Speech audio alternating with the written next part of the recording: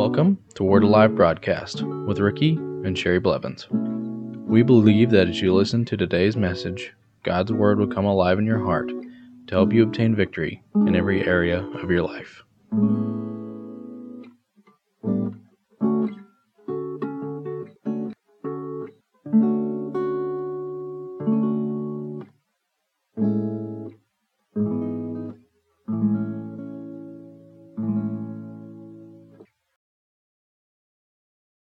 Welcome back to the Word Alive Broadcast.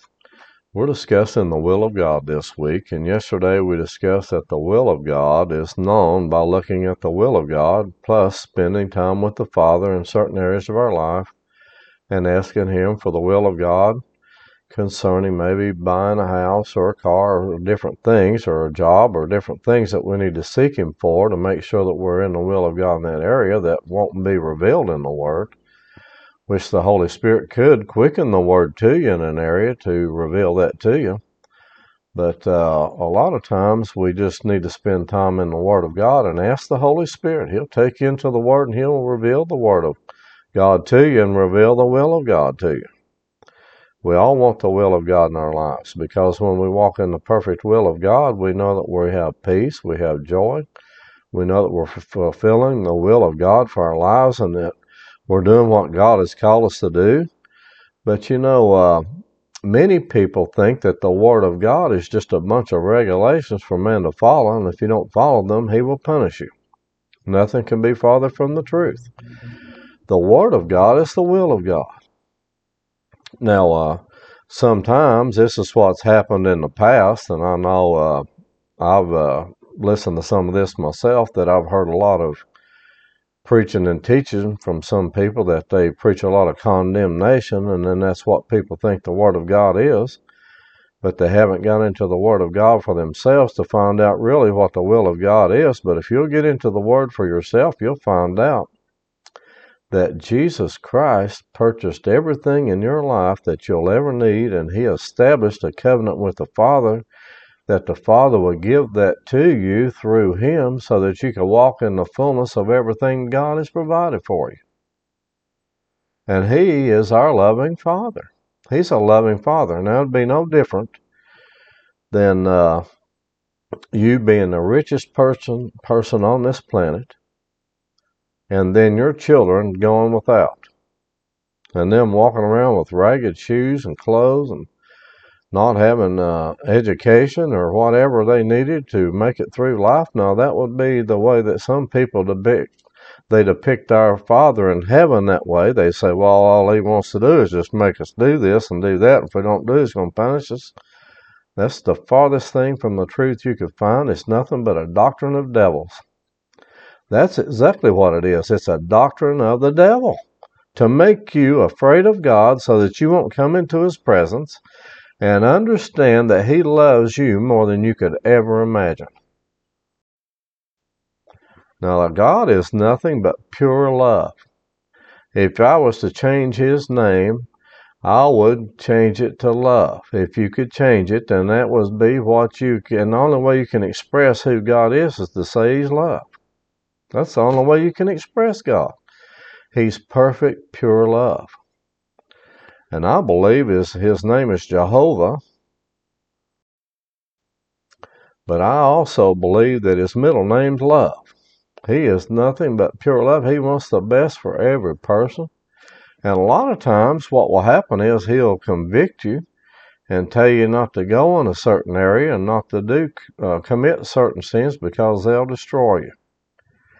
And that's the reason the Father God is the way He is. He doesn't want His children to walk in disobedience to Him, because when you do, it opens you up to the devil to come in to cause havoc in your life. Be no different than if a child of yours was standing out in the middle of the highway and a big truck was coming. You'd be going, get out of the road. That's exactly the way He is with us. He's saying, don't do that, because you're going to get hurt, and it will cause you harm, and He wants the best for you, and for nothing to ever harm you. That's what He wants. And if you'll study the Word of God, you'll find out that that is His will for your life. He loved you so much that he gave Jesus Christ, his son, to go to the cross, to go into hell for 3 days, to pay for the punishment of your sin. He raised him from the dead. He took upon you sickness and disease. Jesus Christ took sickness and disease upon himself so that you could be healed. He became poor that you through his poverty might become rich. He established a covenant with the Father God, saying, Father, I want them to have everything that I have, everything that's mine. I want to share it with them because I'm the head of the church and they're the church. Now, a lot of times people think the church is a church building. No, you're the church. Every person in the body of Christ is the church. We go to church buildings, and they call it a church because it's a gathering place for the church, for the body of Christ, so that we can come together to worship the Father and to worship the Lord Jesus Christ, because they're worthy of worship and all praise. The more praise, we can't give them enough praise because they're so worthy of it. But that's what we do, and a lot of times people associate a building with the church, but no, we are the church. We are the body of Christ. And he wants us to be blessed, so blessed that we have to give it away. We have so much. He wants us to know his love so much that we have to give away his love. He wants us to be so healthy that we have to give away his healing. And he wants us to understand he wants every person to be healed so that we can teach them that healing belongs to them. He wants us to be prosperous financially so that we can give to the poor and let them understand that God loves them so much that he wants them to come out of that poverty and to come into a place of prosperity that he wants for them, that he wants them to be his children so that he can bring them out of a place of defeat to bring them into a place of victory. He wants you to tell them that he wants you to know that he loves you as much as he loves any other person upon this planet. He doesn't love everybody differently. He loves us all the same. It's just that some of us allow him to express his love toward us more than others do. But if you'll allow God to, he will express his love to you and reveal it to you. He will bless you so much that you didn't think it was possible. I know personally. Before I became born again, I was walking and it was nothing but defeat all the time. I was going around with holes in my pockets. My life was being destroyed every day. But then after I came into the kingdom of God and then became a child of God, he took me out of that. He transformed me from the kingdom of darkness into the kingdom of Son of his love and blessed my socks off. My life is completely changed. I didn't realize I could be this blessed. And it is because I know him. The number one thing in this life that you have to understand is to know God is to be the most prosperous person on this planet. It's just to know him and to have fellowship with him and let him tell you how much he loves you and you tell him how much you love him. To express the love for each other. There's no greater thing on this world than to know him.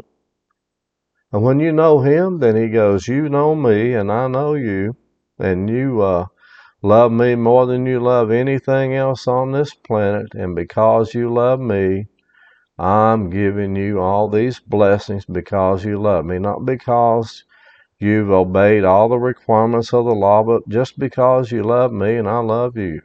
That's what it is. It's a relationship with the Father. He wants you to understand just how much he loves you. And he wants you to understand how much that his love for you wants to meet every need in your life. He wants your healing manifested. He wants your financial needs met. But most of all, he wants you to understand how much he loves you. Now, a lot of times people have their hand out. I want this, I want that, I want this, I want that. But he's saying the number one thing that he wants you to know is how much he loves you. And when you know how much he loves you, then what happens is we know that his love is providing everything in our life that we'll ever need. because His love is greater than anything. You know, if we understand that God is love, then we will walk in a higher walk with Him. We will walk in a greater truth than we've ever known. You see, if we look at 1 John chapter 4 and verse 15, whoever confesses that Jesus is the Son of God and God abides in him and he in God. So that means that God lives in you and you live in Him. To abide means to abode or have a place to live. We live in Him and He lives in us. Verse 16, and we have known and believed the love that God has for us. God is love, and he who abides in love abides in God and God in him. God is a loving Father that wants to bless His children in every way possible. Verse 17, love has been perfected among us in this, that we may have boldness in the day of judgment, because as He is, so are we in this world. There is no fear in love. Now, if you understand how much God loves you, there will be no fear. Not only, and see, the devil wants you to fear God so that you won't understand His love. But there is no fear in love. But perfect love casts out fear. When you have mature love or perfect love or understand the perfect love of God, it casts out all fear. You're not afraid of Him or anything else. We should not be afraid of anything, period, because of the love of God, because how much He loves us and how much that He wants to take care of us. Now let's continue. Because of fear involves torment. Now, if you're tormented, it's nothing but fear, and it's nothing but the devil coming in, trying to cause you to be tormented in your life because you're afraid of something. But perfect love casts out fear. It says, I'm not allowing that fear because my Father God loves me so much, He's not going to do anything against me. He's not going to allow that, and I'm going to use the authority that He gave me in Christ Jesus and tell those things to stop in their maneuvers against me, and they have to stop. Amen. Let's look on here in the latter part of verse 18. But he who fears has not been made perfect in love. We love Him because He first loved us. Now see, fear has not been made perfect in love. That means if you have fear in your life, then you haven't let the perfect love of God come into your life and destroy that fear. The doctrine of devils will make you afraid of God in every area that He can. If you would like to receive a CD or MP3 version of this week's message or other messages, please give a donation of $8 for a CD or $5 for an MP3. Instructions on how to give and receive are located under the Giving tab of our website, which is located at wacba.org. Thank you.